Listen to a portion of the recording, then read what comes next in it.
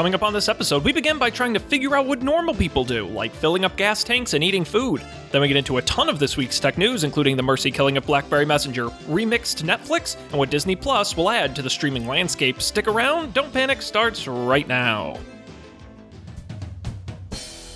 This is Don't Panic, episode number 240, recorded April 22nd, 2019. Squashed beef.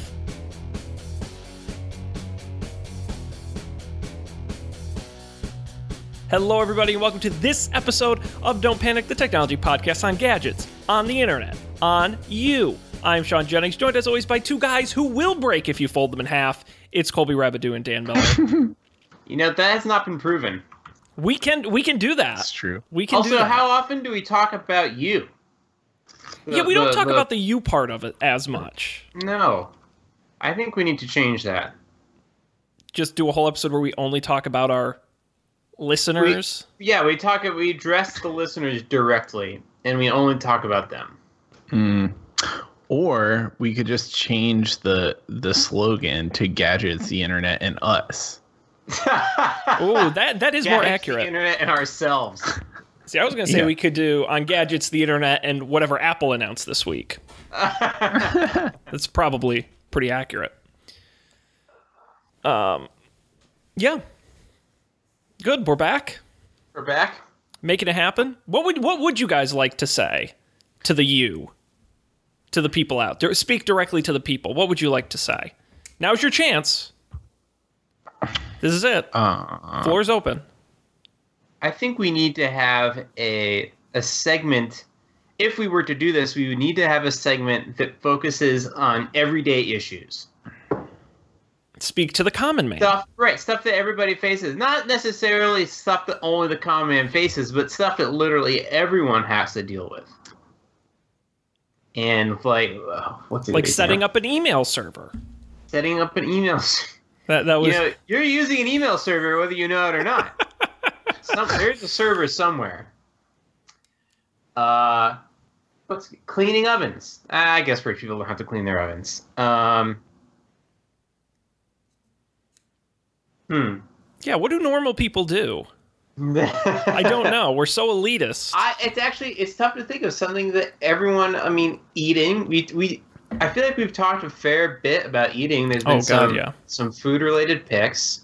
We've gone deep on breakfast. Have you guys eaten anything new recently? No, but next time I'm on the program, I'll be able to talk about some new stuff that I've eaten. Okay, that's stellar tease. Yeah. New stuff that I've eaten recently. I had my first ever, kitchen meltdown. It wasn't a meltdown.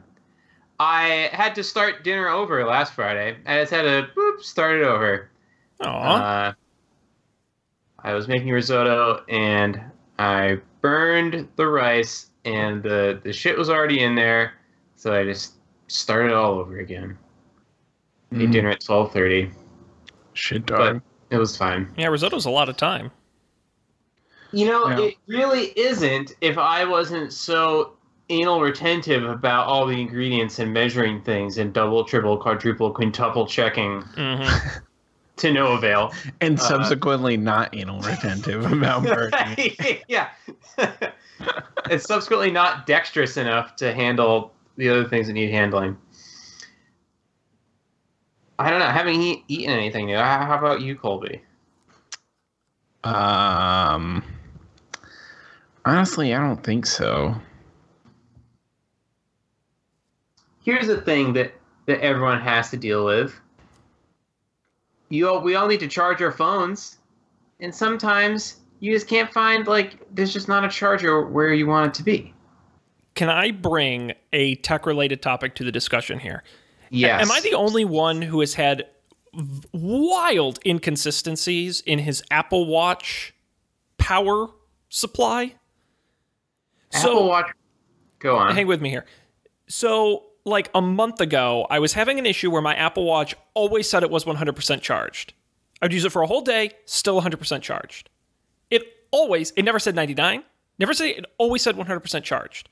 Once I put it on the charger, then it would show the actual, this is how much you have there, but anytime I looked on the watch, it said it was 100%. It did this for like 2 months. Then there was a watchOS update, and then my watch started draining power like crazy. So now I used to get like a day and a quarter, a day and a half of charge, and now I get like half a day or like 3/4 of a day. And I'm not any more active than I was. I don't know what could possibly be using more power. It's very bizarre. It sounds very bizarre. But it would drive me crazy because I would never know when to charge the watch because it would always say 100%. I have never had that happen. I do feel that my Apple Watch's charging rate has gone down over time. But it right now... Like it charges 68%. Slower, you mean? Yeah, I feel like I leave it charging in the morning for roughly the same amount of time. There are two amounts of time that I'll leave it charging for. While I'm taking a shower and I don't shave, and then while I take a shower and I do shave. And it seems like in the course of a week, if I don't take it off at night to charge it, I'll end up in a situation where I'm at like 10% by the end of the day because it just can't recover enough in those 20, 30 minutes that I charge it. Whereas before, I felt like I used to do that. But no, Sean, I haven't had that particular problem. Is that relatable? I think it's pretty relatable. Okay. I think everyone can relate to charging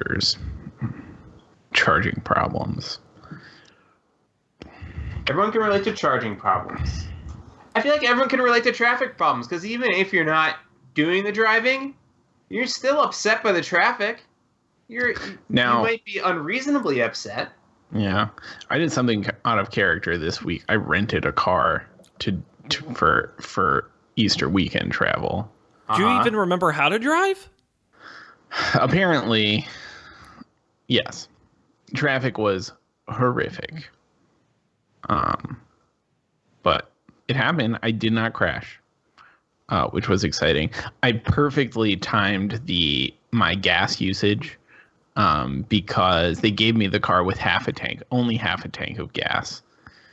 And so I was only required to return it with half a tank of gas. But apparently I filled up at exactly the right moment. Why is that? Because when I got back to the car place, there was exactly half a tank of gas. Oh, bravo. Now, are either of you the kind of people who try to like get specific numbers when you're filling up your car with gas? No. I never understood that. Like you want to get it a round number. You want to get like a multiple of 5. Oh. I definitely used to do that sometimes, but I've been out of the game so long. I think that makes sense if you pay cash and you're like, I put $20 on the thing and you're like, I'm going to get my full $20. But if you're paying with a card, I don't understand people who do that. Doesn't it just stop if you don't do that? Like if you try to go over your 20, doesn't it just click off at 20? I suppose that's true, but then I guess they're like, but they don't want to do it like, yeah, I guess. How do they do that? Is there some way I could be doing that too? Would that ruin the magic if there was a way you just type in like I'm going to spend $20? It might ruin the magic for you, but you could use that to show off to someone else. It's true. Like if I could do it without them noticing that I did something. Right. I bet you could if there's an attendant there, like some gas stations have, and you can probably give them a card and say, I only want $20 worth. Yeah. One thing I've always wondered about is how the auto shutoff works. Like, how does it know? That was there's an Onion article I remember that was really great. And the headline was a play on scientists convene for 35th annual science convention to figure out how gas things know how to finish. I had pictures of scientists trying to figure it out. It was very funny. And I'm like, that is a good one. That is a good one. Yeah. Yeah. I wonder every time. I don't know. There's some mysteries of science that cannot be explained. Just magic. So, we skipped a week. We did. No show last week. So we must have some pretty bitchin' tech news to talk about. I mean, there are certainly a lot of stories in the rundown. Are they worth talking about? You be the judge. While you guys are choosing our first story here, I want to thank everybody who's joining us live right now on the internet at facebook.com/Don't Panic Show and on Twitch at twitch.tv/Don't Panic Show. You can join us live Monday nights at about 10:15 Eastern. Follow us on Twitter for an alert when we go live at Don't Panic Show. And if you're watching live, thank you. Be sure to comment on those respective sites I just listed. We'll read it and we'll talk about it. So where are we going to begin, guys? Biggest story of the 2 weeks. Rest in peace, BBM. Of course, the biggest story. That's right. We do love our defunct technologies here on the show, and put another gravestone in the cemetery. BlackBerry Messenger shutting down in May. Now, just the consumer version. Apparently, Indonesia-based media conglomerate Mtek took over its development in 2016, but they couldn't keep it running. Apparently, they bloated it quite badly with games and channels and ads and all sorts of crazy stuff.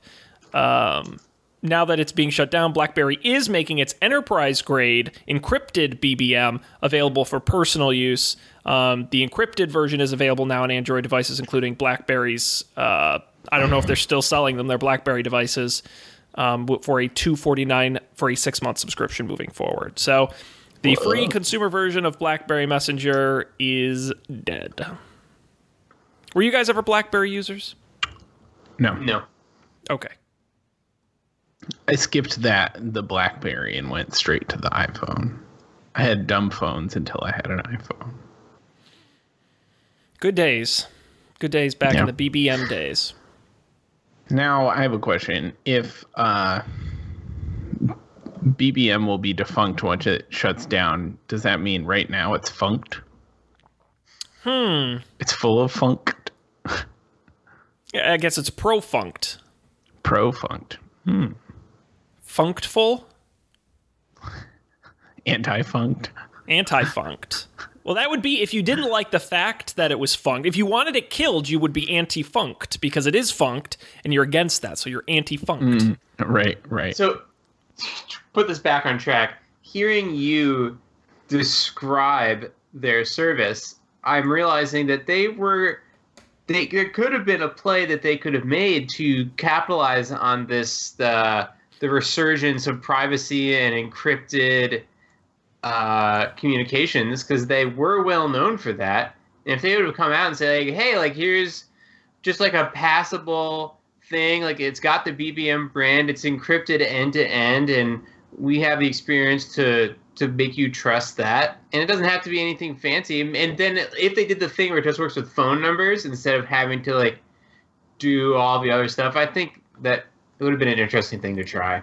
But I guess we'll never see it. I think what I understand from this very short article on Engadget is that when Mtek purchased BlackBerry Messenger, they didn't get the encrypted version. BlackBerry kept the encrypted version.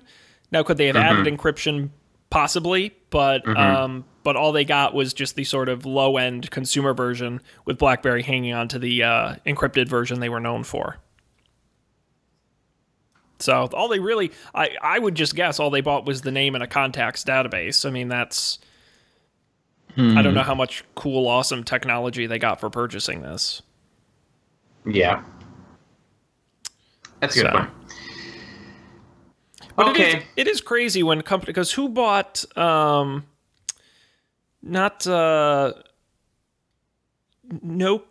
Who bought Nokia? The Nokia name. Microsoft. Was that who it was? But then didn't they sell it to somebody?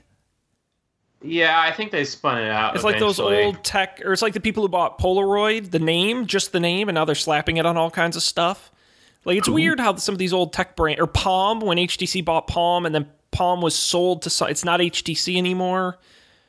It's someone else too. I just think it's weird how these sort of old tech names sort of just get bought and sold and slapped on things, and I guess they hold some sort of value to consumers. Yeah, it looks like Microsoft sold Nokia in 2016, and I think to HMD Global, founded by a Nokia executive. Sounds legitimate. And like associated with Foxconn, so. Oh, that's right.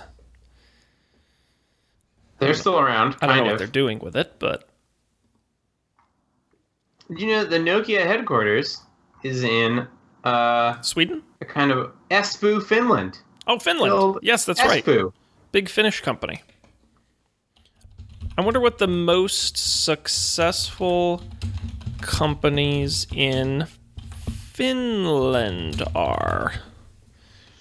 Well, I could tell you the one for Denmark, but I've not heard of any of these. Oh, those articles from 2006. List of largest Nordic companies. well, is Maersk the biggest one? It's the third biggest. Ah, okay, I was close. What about Lego? Lego is not anywhere on this list that's relevant. Bummer. Let's see. Some ones you would have heard. In first place is Equinor in Norway, which is oil and gas. Companies you would have heard of. Fourth is Volvo. Oh, Fifth is Ericsson. Ericsson, right? H&M. H&M is number 14. Novo Nordisk, which is one of the big pharmaceutical companies, they're number 13. Danske Bank, which maybe you heard of, number 15. Carlsberg Brewery, 19. Oh, wow. Oh, Nokia, 20. The list there you goes. go. Electrolux, 29. Electrolux. I didn't even know they were still a thing. what's Electrolux? Electrolux was a appliance manufacturer known primarily for vacuum cleaners originally. That, according to Wikipedia, they're the second largest appliance maker by units sold after Whirlpool. Dope. And Whirlpool. they do all sorts of... Well, they own a lot of sub-brands too, but it's they own Frigidaire now and things like that. Sounds chilly. Indeed. Okay. Anyways, rest in peace, BBM. You will be remembered? Question mark. Goodbye. All right. Next up, story I number feel 2. I feel like I have a pretty good idea of where I want to take this, but if anyone else wants to jump in, go for it. But I think next we have to talk about Netflix Shuffle. Shuffleophagus. We sure can. According to Android Police, in a recent update of their Android app, the fine folks at Netflix seem to be testing 2 new features for the app. Before we get to the random one, let's start with the other one. Play a popular episode. And what it is of shows with a lot of, The Office, Arrested Development, Our Planet. Netflix will use their ratings to know which are the most popular episodes, and they'll float those to the top first. So rather than just seeing a sequential listing, you will see the most popular episodes at the top. And you'll be able to choose a popular episode. The other thing they're testing is a random episode button in the playback controls once you've started watching a series. They're not doing it on every series, like ones that are heavily serialized, but if, Friends or Parks and Recreation or one of those type of shows, you'll be able to select a random episode. What do you all think about this? I could be into it, to be honest, because there are definitely times where I go to Arrested Development and I don't want to pick up where I left off. However, I don't want to start at the beginning either. And I would use this button. However, when it continued, once I finished the episode that it picked for me, I would want it to continue sequentially from there, not Keep shuffling. not go to a totally random one. Yeah. I am aggressively on board with both of these. Right. I'm shocked it took them this long to do it. Because for me, I agree, especially when you look at a series with, like a 30 Rock or a Office, or it's over 100 episodes. I never know where to start. And I'm not a good one about jumping in. You got to scroll through a lot of episodes. And I kind of like the idea of them using I'm assuming, big assumption, I wonder how truly random it is, or if it's random among, is it going to choose the few least watched episodes and make you watch them, or is it kind of algorithmically? I'm curious, but even with that, I think it's a great opportunity to float new episodes to the top for shows that have a large catalog. And where I would really like this, looking at the play a popular episode feature, is on things like docu-series. Nothing with a narrative, but like, I'm trying to think of like a reality show type example. Or like the salt, fat, acid, heat, like any that kind sort of of thing. documentary series where it's like every episode is standalone, but I don't know which ones are good or not. And so play a popular episode with me, be like, all right, this is the one really good one you should watch. Or like Nailed It is a good example of a show where it's like, if you didn't want to watch all of them, what are the couple good ones you can just jump to? I think that's really useful. I like these features. What do you think, Dan? I am not interested at all in playing a random episode. Because if I'm watching a TV show and I'm comfortable playing it in a random order, that means that I am familiar with it. Mm-hmm. I would absolutely never want to play, like, I have not exhaustively watched Friends. I would never want to play it in random order until I've seen it in order. Sure, I agree. But then, so for a show that I have seen, I feel like I would be annoyed at the continuity errors. Maybe I wouldn't be, but like, oh, like, here's an episode of Parks and Rec with Chris, and oh, now he's gone. It's like, well, wait, but, you know, I felt like I was... But you know why he's gone. Yes, but I don't know. It gives me something to hang on to in life. You know, like, I know how this is going to go. I'm going to watch one while I make dinner every night, and this is, like, how it's... No, I agree with you, by the way. I listen to CDs, and I know what song is going to come next because I've listened to that CD so much in order. And so I get the value of having a sequence, for sure. Yeah. But show me a good episode, that I think could be great. Either for the scenario Colby outlined of, like, I want to... give me a good 30 Rock episode, you know, RIP 30 Rock on Netflix. And I want to start there, but then I want it to just keep going. Or, as you said, any sort of documentary, whatever, the Parts Unknown, where there's a bajillion, but, you know, some of them are just okay, some of them are amazing. Yeah, I'm into that. I'm curious if they'll activate it for all shows or not. You know, we don't know the detail. I think it'd be insane to launch this as an option for every show. Yeah. Like, I couldn't even imagine some of these really serialized shows going completely shuffled. You'd have to be a lunatic. Game of Thrones. Yes. Yeah, exactly. Something really in depth. So anyway, who knows when it's coming? It's just something they've been testing, so no idea if it'll actually come to a device near you, but keep an eye out. You never know. You might just be watching some random stuff. You never know. Crazy hypothesis. Westworld's shuffle doesn't change the experience of the show at all. Maybe it makes it better. Maybe that's how they want you to watch it. Right. Maybe there's a permutation where it's all in chronological order. That would not surprise me at all. Where it's like, you have to build an algorithm to watch it the right way. Like, damn it, Westworld. Colby, I saw someone on Twitter the other day complaining about how, I think it was iTunes or something like that, where it lists out the episodes starting with the oldest one. They're like, why would you do that? I want the most recently released one first. And I was like, no, you don't. You think you want that. Yes, you want the most recently most recent unwatched episode first, maybe. Yeah.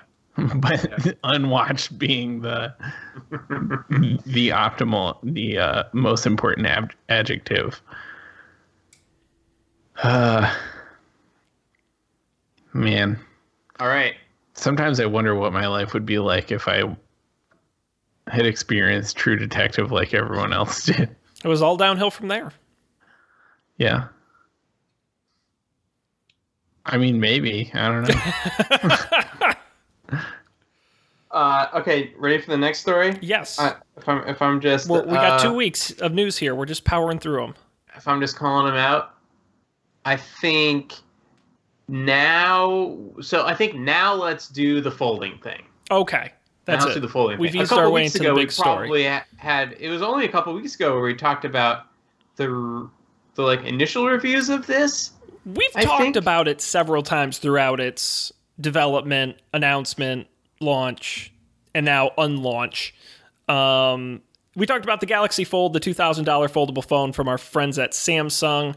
They began releasing them into the wild as review units, and unfortunately, many of them failed.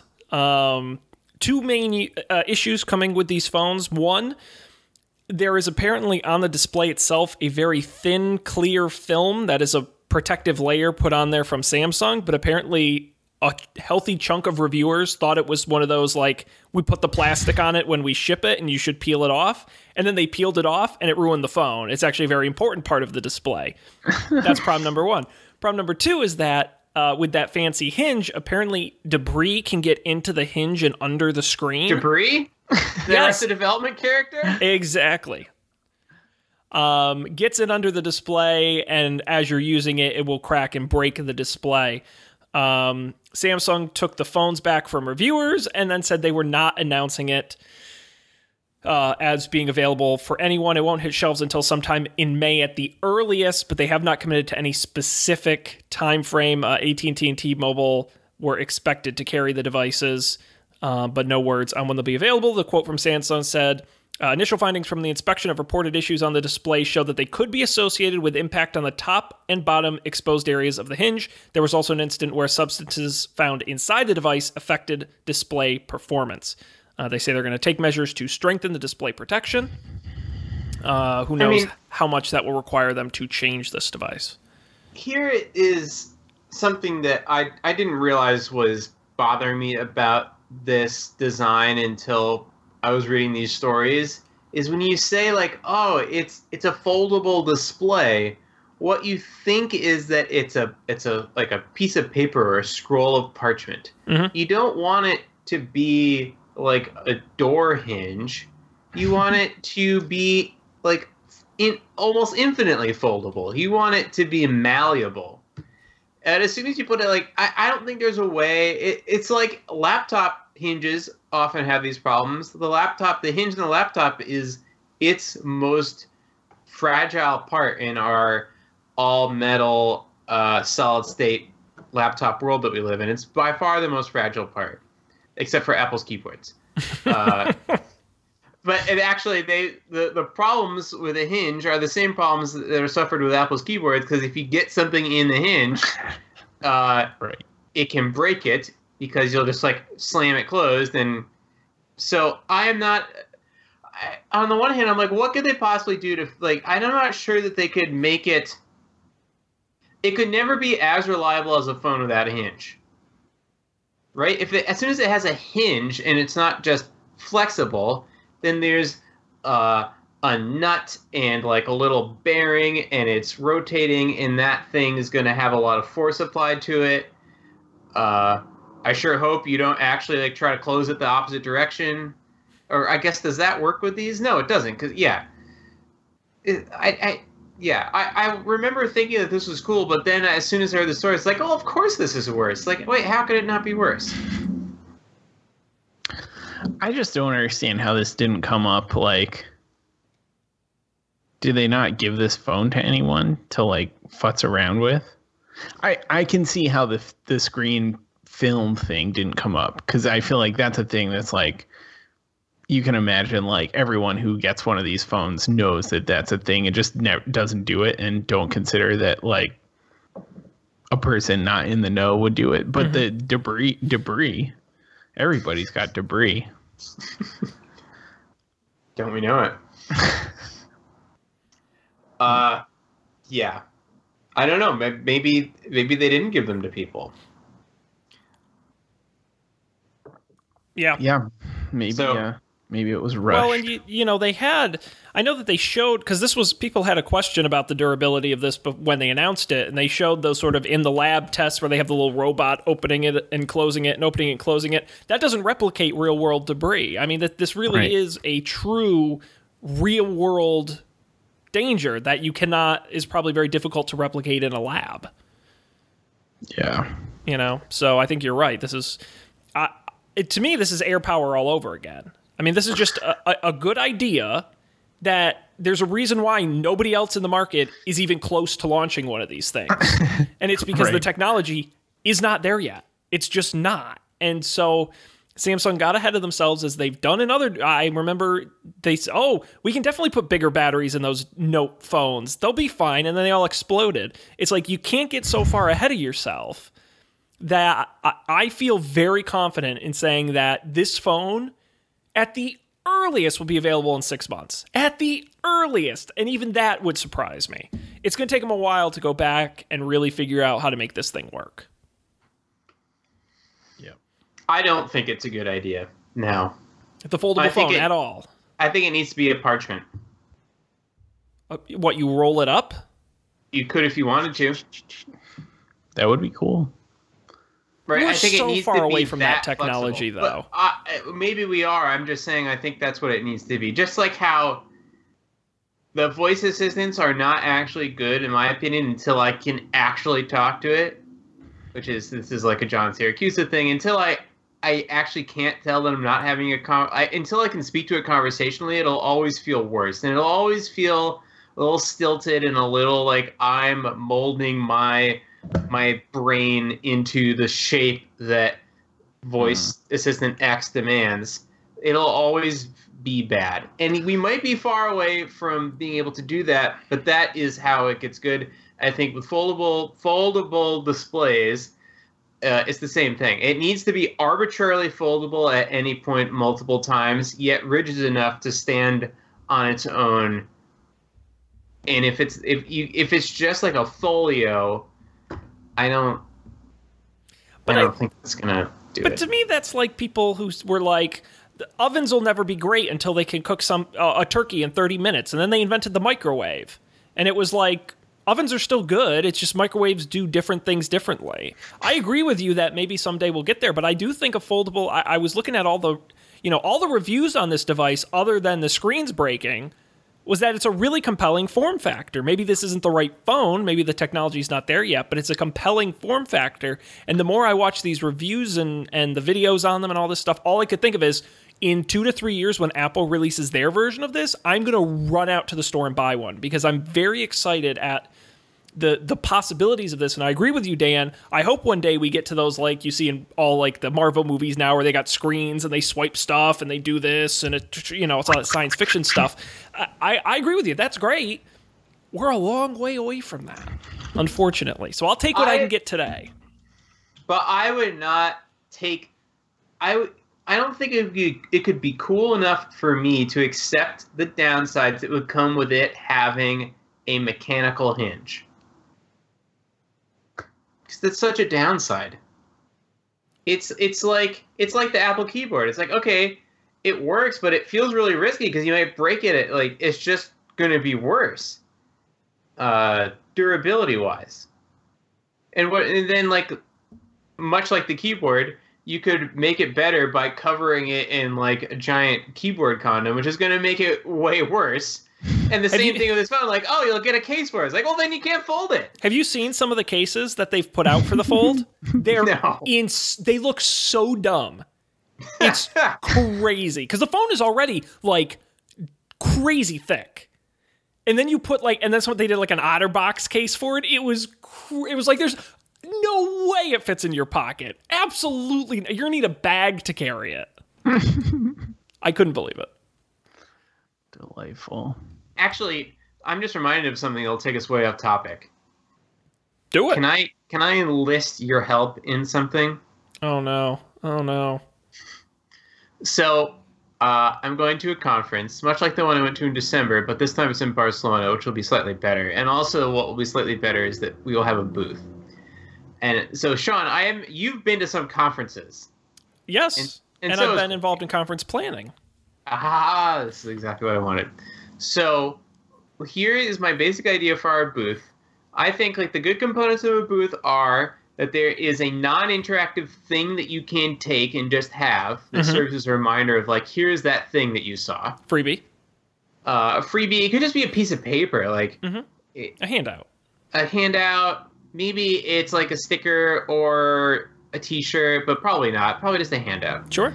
There needs to be a like thing on the booth that humans can use to talk mouth words at people, and it is an aid. So in our case, that's a TV screen. Like, we can, if someone's asking a question, we can like bring up our product on the TV screen and give a demo. Sure.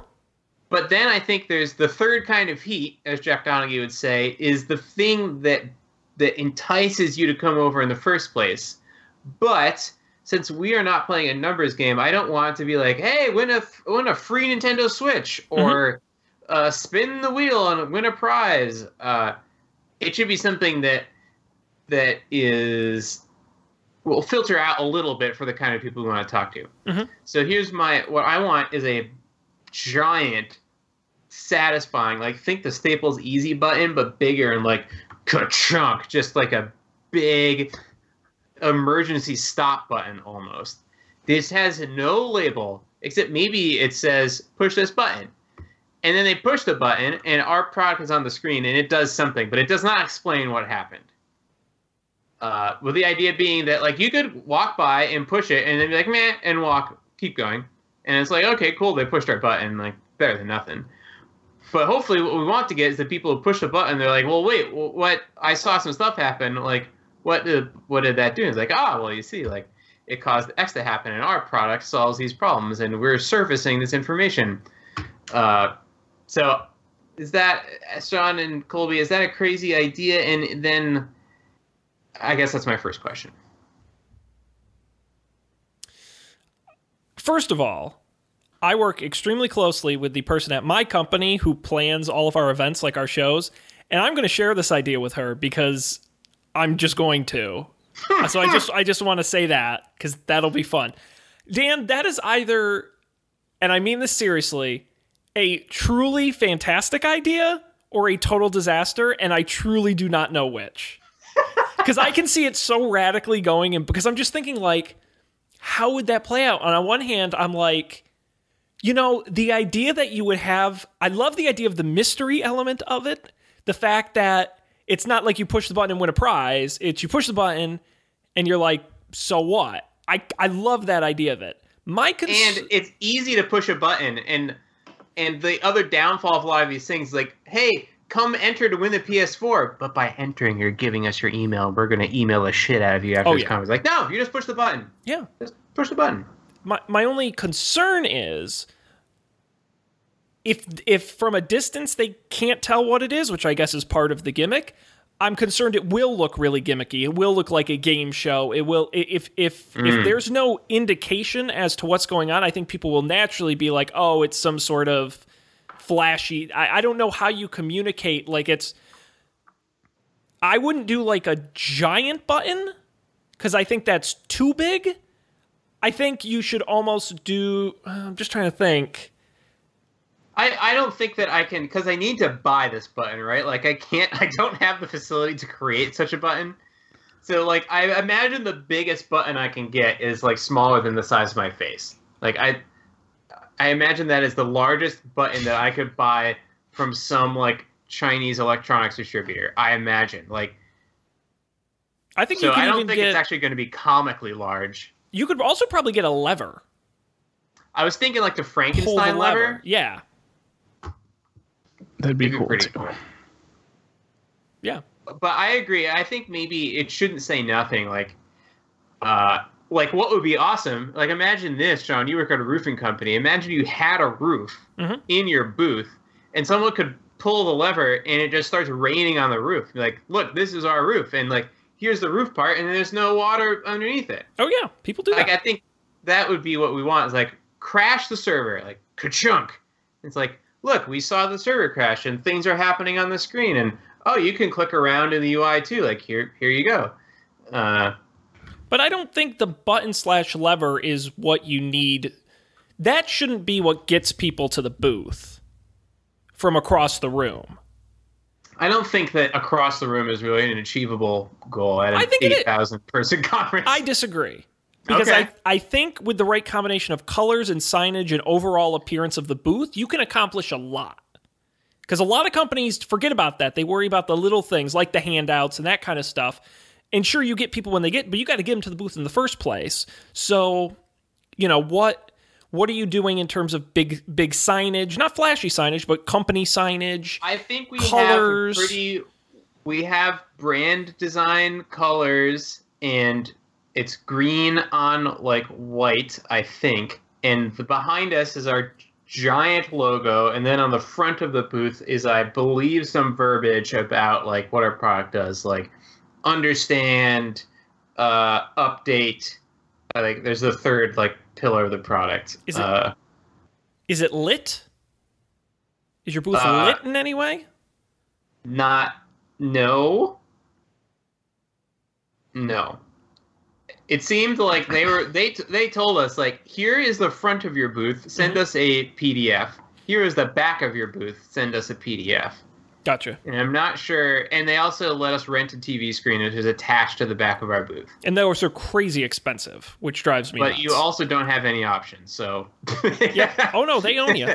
Just like the food at the conferences, you don't have a choice. eBurger80 in the Twitch chat says you should get a Don't Panic button. Can do a little cross promotion. There you go. My boss would love that. If you're willing to do that, my podcast. I will legitimately send. I'm trying to think. I will send like 20 Don't Panic hats with you to Barcelona, and you can hand them out. I was gonna say we could sponsor the button. Yes. There we go. Windmill is sponsoring KubaCon, and they are sponsored by Don't Panic the podcast. And then we just have to get a sponsor, and then the whole thing works out fine. I think we just reinvented capitalism. Yeah. The Don't Panic button, presented by Energizer. Presented by Capital One. Yes. Don't panic, your money's in safe hands. Be like, what does this have to do with computers? I'm confused. Don't worry, we all are. Sounds fun, Dan. Thanks. I think you're going to do great. And all hopefully right, thank you for the feedback. We get a full report when you return. It's not for another month, so okay. You have some time. I look forward to your coworkers' feedback. Yes, I am definitely going to say, hey, in our next big show, can we do a giant button that you push and no one knows what it does when you push it? And I have absolutely no I think the key is that it has to do something. Yes. Oh, yeah, no. Like, you have to push it, and then you do notice that something happened. And then that prompts you to ask, like, more. It can't just be a button, you push it, and nothing happens.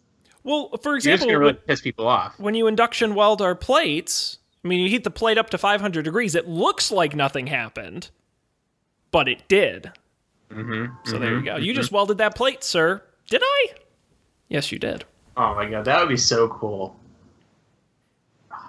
You got to get the roofing industry. Just make a roofing company booth and then be welding shit and stuff, and people would come over. Dan, I got to tell you, from my experience, it's crazy lucrative to own a roofing business. I cannot tell you. I've partied with these guys, unfortunately, and they are young and they are very wealthy. And it is an out-of-control industry. And their houses are dry. Oh, God, yes. That is exactly Insulated the idea. And dry. That's how they got all that money. All right, thank you. You're welcome. We're here to solve some problems. We've got time for one more story. I think, Colby, unless there's one you're dying to get to. Nope. Bring us home. It has to be Disney Plus. Stellar. I love it. Let's bring it in. And actually, there's a little addendum to this, but let's start with the big news. Disney Plus, we finally have the details. We've been talking about it seemingly forever, and now we actually know a couple things. It will launch on November 12th, and it will be available for $6.99 a month, or $69.99 for the year. We got a first look at the interface. It's gray and boring, but it gets you to the content you're looking for. Disney Plus will be available to stream through smart TVs, web browsers, and on tablets, mobile devices, and game consoles. They already have deals with Roku and Sony, among others, to make that happen. All Disney Plus content will be available for offline download, and they're promising 4K HDR presentation where applicable. Disney Plus subscribers will be able to set up individual profiles for those they live with, including parental controls for children's profiles. And Disney Plus will be divided into 5 hubs based on their various franchises: Disney, Pixar, Marvel, Star Wars, and National Geographic. They also announced a number of new projects coming to Disney Plus, including some Marvel TV series, one based on Falcon and the Winter Soldier, and another based on Loki and Hawkeye, and another with Scarlet Witch and Vision. There's also going to be a Monsters, Inc. Animated show, a High School Musical show, a Star Wars series called The Mandalorian. The Disney Vault program is ending. It'll all have on a number of all of the Disney Vault films will be on there. There is an interesting, I'll say one last stat before I wrap up my blathering. The streaming service will have about 500 films from the Disney library in addition to 7,000 episodes of Disney TV. Compare that to Netflix, which has 4,335 movies and 1,197 TV series. So, much fewer. So, there you go. I think it's interesting to compare this, although the Apple thing doesn't have a price, to compare it to the Apple announcement last month.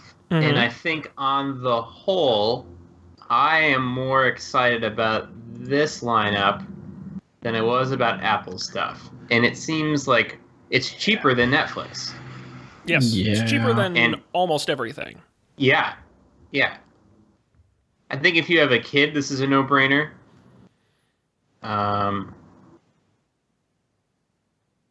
Certainly sounds pretty appealing. Well, I think, Disney made an extremely smart bet many years ago, which is paying dividends, which is people are more interested in existing IPs than they are in new and developing ones. Now, it's not an exclusive argument, but I think in general that's true these days. And that's why I think Disney, at a $6.99 a month for this series featuring all the stuff you already like and want to watch. Netflix, I was on Netflix the other day, just scrolling around, which I rarely do, and I couldn't find anything because there was so much stuff and I hadn't heard of any of it. They do a new show every 5 minutes. It's insane. There's no... It's so much easier for me to go to Disney Plus and be like, oh, I know what all these movies are. I know what all these TV shows are. Yeah. Remember there was a time when it was exciting when there was a new show on Netflix? It was like, oh my God, there's a new show on Netflix. Yeah, because there were like 3 of them. I should check it out. That was like 2013, 2014. Oh my God. I know. This like Cambrian explosion happened. And I couldn't even... every day there are shows that say Netflix in the lower right-hand corner that I've never heard of, and then they disappear, and I have never heard about them again. I'm convinced, legitimately, because I look at the descriptions of some of those shows, and I'm like, who is watching this? Who is this for? And I'm like, an algorithm made this show. And I don't know if anyone's watching it. I'm so confused. Yeah. I don't know, man. But this sounds like cool. I didn't realize National Geographic was involved. Mm-hmm. That was part of... I believe that was part of Fox when they bought them. And more Fox stuff. This is going to have the entire Simpsons catalog in it. So they're going to be adding Fox stuff to it as time goes on as they work through some of those rights issues as well. Oh, fascinating. Yeah, I feel like this is all... It's so many movies, and presumably new movies will be added. Absolutely. I do wonder, at what cadence, but, what I end up doing is I never go to the movies anymore, but I do, rent a movie on iTunes once in a while with some frequency. Mm-hmm. I don't know. And this is, the same price as that. Maybe it's, $2 more? Yeah, and you get all those movies and shows. Yeah. I don't know if any of the new original stuff is going to work, to be honest. But I don't think it has to for this to be successful. Right. I mean, Disney, I think for the last couple of years, including this year, has been the #1 movie studio at the box office. They've released all the big movies. If they just put those on here, I think that's worth the $6.99 alone, never mind the new original stuff. Totes. Yeah, I'm looking at Netflix right now, and if they're trending now thing, so looking at both trending now and popular on Netflix, let's see, how do I do this? Of the first 5, of the first 6 that they show, 4 out of 6 of the popular on Netflix are Netflix originals, and of the trending now, it's again 4 out of 6. Of the ones that I've watched recently, 5 out of 6 are Netflix originals. And not Netflix originals necessarily, but like Great British Baking Show is not a Netflix original. Spoiler alert, that's my pick. But it does say Netflix in the upper left, whereas Parks and Recreation does not. Right. I'm excited about Disney Plus. I'll wait and see how the Star Wars thing is before I buy it, probably. But fingers crossed. Well, it's going to be worth a shot at $6.99. One other thing I'll mention is that having 4K is really interesting because if you're a 4K enthusiast, you know that Disney makes it very hard to get their stuff in 4K currently. A lot of movie studios, you can rent it from a couple different platforms, including Amazon. Disney stuff you can't get in 4K anywhere. So the fact that they're going to have it in 4K in this is a real selling point. The other thing I'll mention is that Bob Iger, head of Disney, did tease that they would likely combine subscriptions to Disney Plus, ESPN Plus, and Hulu, of which they actually became an even more majority owner. They just bought out Comcast share for over $1 billion. So now they're the majority owner. They'll own 66% when they're done, and combining them into a single plan, which I think is even more interesting. Yeah. As long as I don't have to have ads.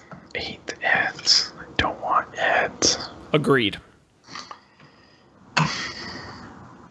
TV how it was meant to be. It's kind of crazy that TV was essentially invented to sell ads. And now the ads are going away and it's just the TV left. Isn't that neat?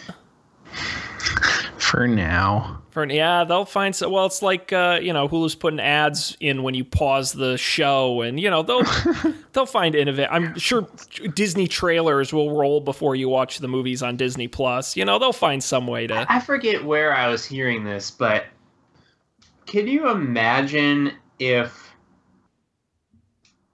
like, why, if the ads are so valuable? Why isn't CBS All Access free with ads?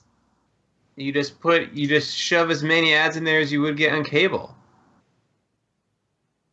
And then all of these little networks would be cutting out the cable companies entirely.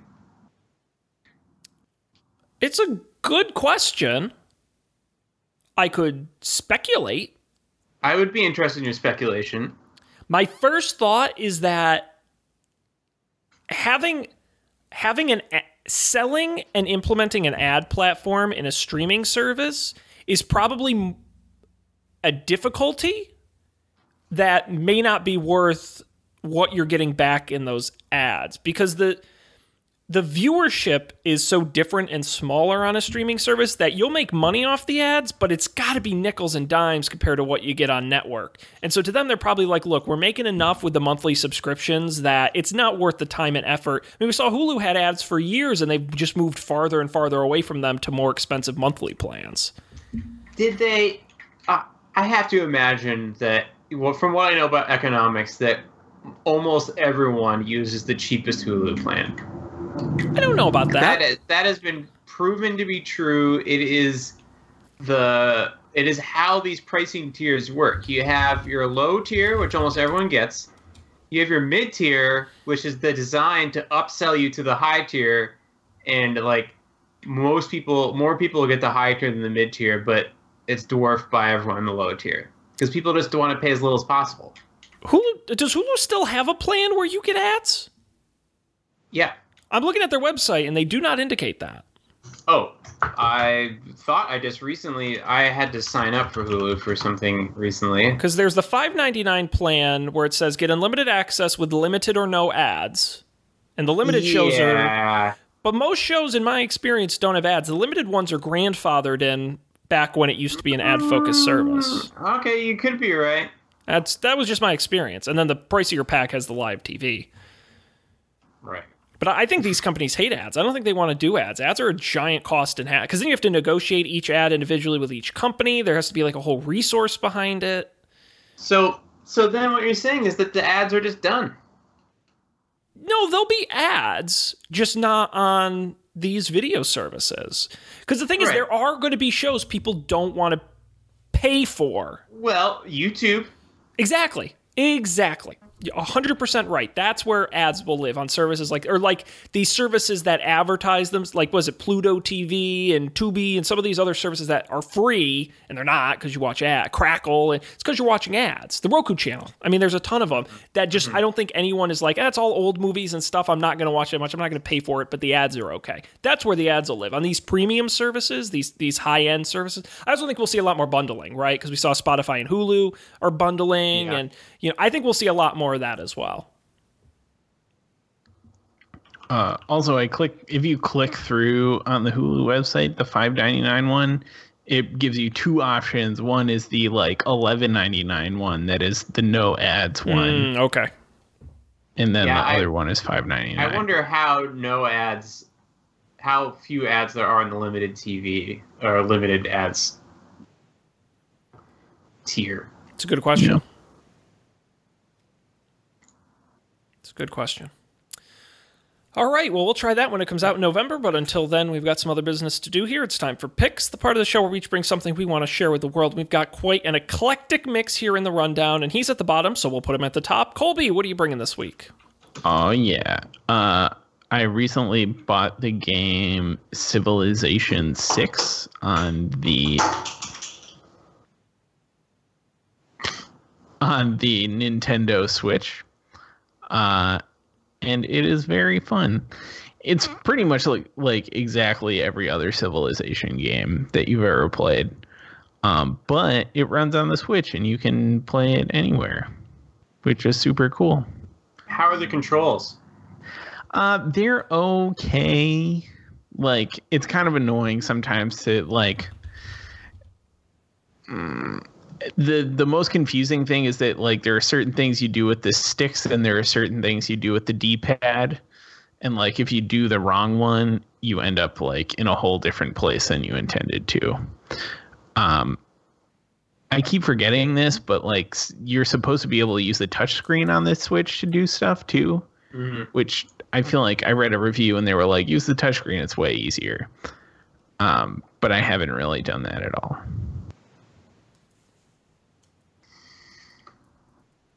I'm having fun looking through the rundown here to see every time you guys have picked Civilization on the show, including Colby, who picked what I think is an expansion pack on January 11th, 2016, and Dan, who picked Civ 5 on February 10th, 2014. Yeah, I skipped 5. Dan was a fan, apparently. Dan's a fan. Dan's the man. It's pretty fun. It's a good way to kill like an infinite amount of time. That's for sure. Back when I picked that, there were a couple of times where I stayed up till like an unhealthy hour on a work night. Because it's always that. It's like, okay, I'll do one more turn. And it's like, okay, I'll do one more turn. Okay, I'll do one more turn. And then like 6 hours have gone by. You're like a kid. Just one more, Mom. Just one more. Yeah. It hurts. Neat. Well, be like Colby. Stay up through all hours of the night playing Civilization 6, available now for the Switch and I'm sure other platforms. $59.99 on Switch, but get it wherever you play games. Okay. I'm going to go next. We'll go a little out of order, and then Dan can take us home. Guys, I have a lawn. Mm-hmm. And it turns out they don't just grow on their own. It's kind of like it's kind of like a child. You have to feed it and water it and care for it. And it's a lot of work. Kind of a bummer. Believe it. Yeah. But it's also 2019, so we're getting into the future here, and I've discovered this fantastic app, My Lawn, from the folks at Scott's Miracle-Gro. You know, Scott's the people who make the fertilizers and such. They've got this great mobile app for iPhone and Android, and you can either use any company's fertilizer, or you can do what I did, which is you get a 4-pack of fertilizer to use throughout the year from spring to fall. And you put all the information in the app. You put in your location, you put in information about what products of theirs you have, what your lawn looks like, and they create a custom lawn care plan in the app. They tell you exactly when to put down the fertilizers. They actually measure the weather in your area and will say whether or not your lawn has enough water and should you water your lawn. It will measure your lawn to make sure that you're putting down the right amount of fertilizer. It can tell you if you need additional weed feed, seed grub, and weed treatments. You can even reach out to them for customer care and some lawn care tips. And it's free. It just comes as part of the package. So I was buying the fertilizer anyway. I said I'm going to try the app. The app's really cool. It tells me I got to put down fertilizer this week. And I know that because of the app. So if you have a lawn and you're going to fertilize it anyway, I would check out the My Lawn app. It's free. And try it out. The water thing is really neat. Because you have to be really careful when you put down fertilizer. You got to make sure the lawn is properly watered. Otherwise, you will literally burn it. The chemicals in the fertilizer will burn your lawn if you don't have enough water. And so the app right here, it says I've had 1.91 inches of rainfall in the last 7 days, so I'm good. I don't have to water it. But Wow. But you can see it says ideal date to apply, April 19th through May 17th. It tells you what product to put down. It's neat. So anyway, check it out if you got a lawn. Nifty. Use it. Oh man, I forgot. I got a new Bluetooth button Ooh. that I meant to try out for the show tonight, and I totally forgot to try it. Which button? I got the one they talked about in Dubai Friday, the flick button. What I want to press the button to record in the health app that I drank a glass of water. Nice. Because why do I not record it? Because I take out your phone, swipe up, navigate to the thing. Maybe you set up a Siri shortcut, in which case it's open the phone, swipe left, scroll down, press a button. I just want to be at my desk and just like, boop, press it. You got to hook it up to some kind of like speaker or air horn or something that celebrates one you of their did it. default button integrations is, of course, the fart noise that plays on your phone. So Yeah. Classic. Does Dan have gas today? No, he just drank a lot of water. I like that. All right, Dan, what are you doing here? What do you got? Okay, I watched while I was passed out, or right before I passed out when we were going to be doing the show last week. I was watching the Great British Bake Off, which you may have heard of, and it's kind of like a reality show. And the premise is there are all these bakers in a giant tent out in the middle of the English countryside, and they are baking stuff. And there's two judges. One's really nice, and one's kind of mean, but still really nice by American standards. And they bake stuff, and it's all super wholesome. And you learn. I don't really know anything about baking, so I've also been learning a lot. I don't even know what some of these things are that they're making. Never mind like how fermentation works and how to deal with cultures and so on and so on. So been really enjoying it. It is on the Netflix. Yeah, have either of you watched this? I watched the first season. Okay. Yes. I've seen a couple of seasons. All right. It actually did get me excited for baking. I made a zucchini bread this past weekend, and I've been trying to bake more. Oh. So, and you're right, Cool, Dan. that sounds cool. It's fun that it's British baking because the confections over there are not the same as they are here. Yeah. So you do see some crazy stuff. Yeah. By I the guess way, that's a good point. Do you know why it's called the Great British Bake Off in Britain, but here they have to change it to Great British Baking Show? No. No, I was trying to figure that out. Oh, well, here's a fun fact for you. In the United States, the Pillsbury Company owns the trademark on the term Bake Off. And so they wouldn't get sued. They had to drop that part and just call it the Great British Baking Show. That's horrific. USA. USA. America. Hell yeah. Sweet. Well, that's an eclectic mix of picks. And after this eclectic show, guys, we're done. We're strictly out of time. All right. We've done it. Stick a fork in us. We're finished. We didn't even get time to talk about your thoughts on the NFL schedule release. We'll have to do that next week. But I do want to thank everyone out there for joining us. Before I mention some stuff about this show, I do want to quickly plug, we are continuing our Shaken Not Stirred deep dive on James Bond over at Up for Debate. We did not do a show last week. Matt was traveling. But this week, I am truly excited because it is our Leftovers Bond episode. We're doing Lazenby's on Her Majesty's Secret Service. We're doing the Sean Connery non-canon Never Say Never Again, which is bonkers. And we're doing both Timothy Dalton movies. And I have aggressive opinions on these that I am confident will surprise Matt and the folks listening. So you're going to want to list that episode at UpForDebate.tv or wherever you get podcasts coming later this week. Wait, was On Her Majesty's Secret Service on that list too? Yes. Yep. I will actually watch that one. I had never seen that one. And after we did the last episode that I was on, I watched it. It's very different.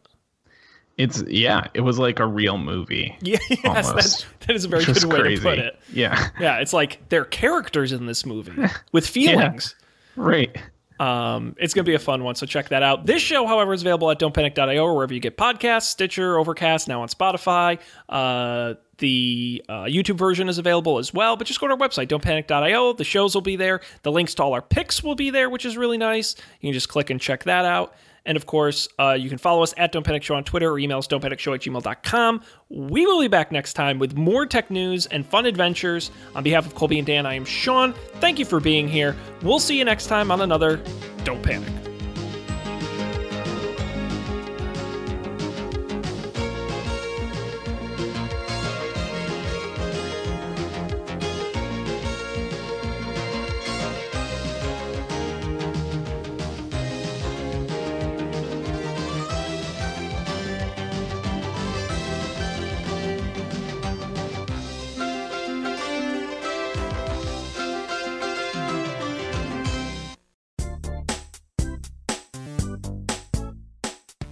This has been a Coffee and Beer production, executive produced by Dan Miller, Colby Rabideau, and Sean Jennings. To learn more, visit coffeeandbeer.tv.